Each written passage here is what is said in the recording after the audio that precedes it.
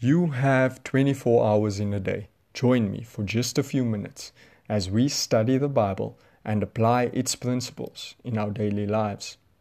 Welcome to Daily Devotions with Alex van Rooij, where we talk about trying to be more like Christ at home, school, work, or wherever we may find ourselves. Good morning.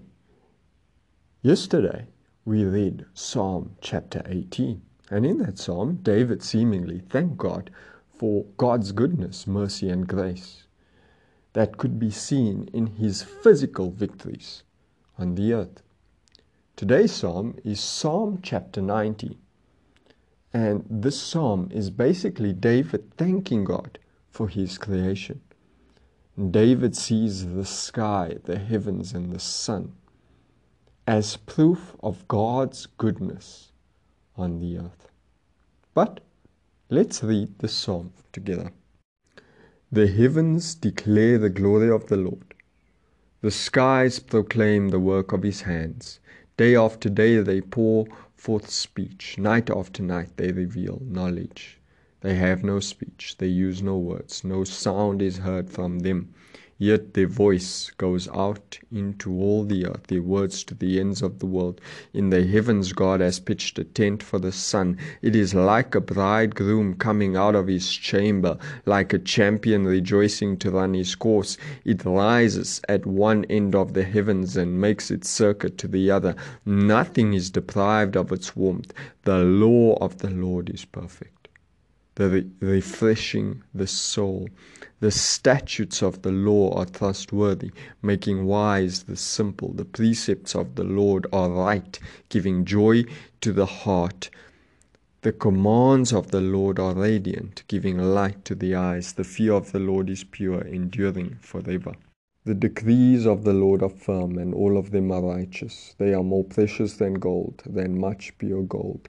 They are sweeter than honey from the honeycomb. By them your servant is warned. In keeping them there is great reward. But who can discern their own errors? Forgive my hidden faults. Keep your servant also from willful sins. May they not rule over me. Then I will be blameless, innocent of great transgression. May these words of my mouth and this meditation of my heart be pleasing in your sight, Lord, my rock and my Redeemer. Amen. In this psalm, David looks around. He looks around at all of God's creation, and he sees God in nature. He sees God in all of God's creation.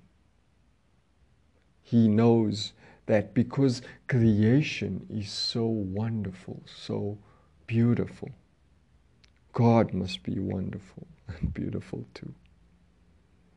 Then David looks at God's words, his law, and thinks, man, God's law is refreshing. Not only is creation great, but God's law, God's commands gives us light. And all that God has ever said is good. David is studying God's word in this passage. And as he studies God's word, he recognizes, man, God's word is good. Everything about God is good.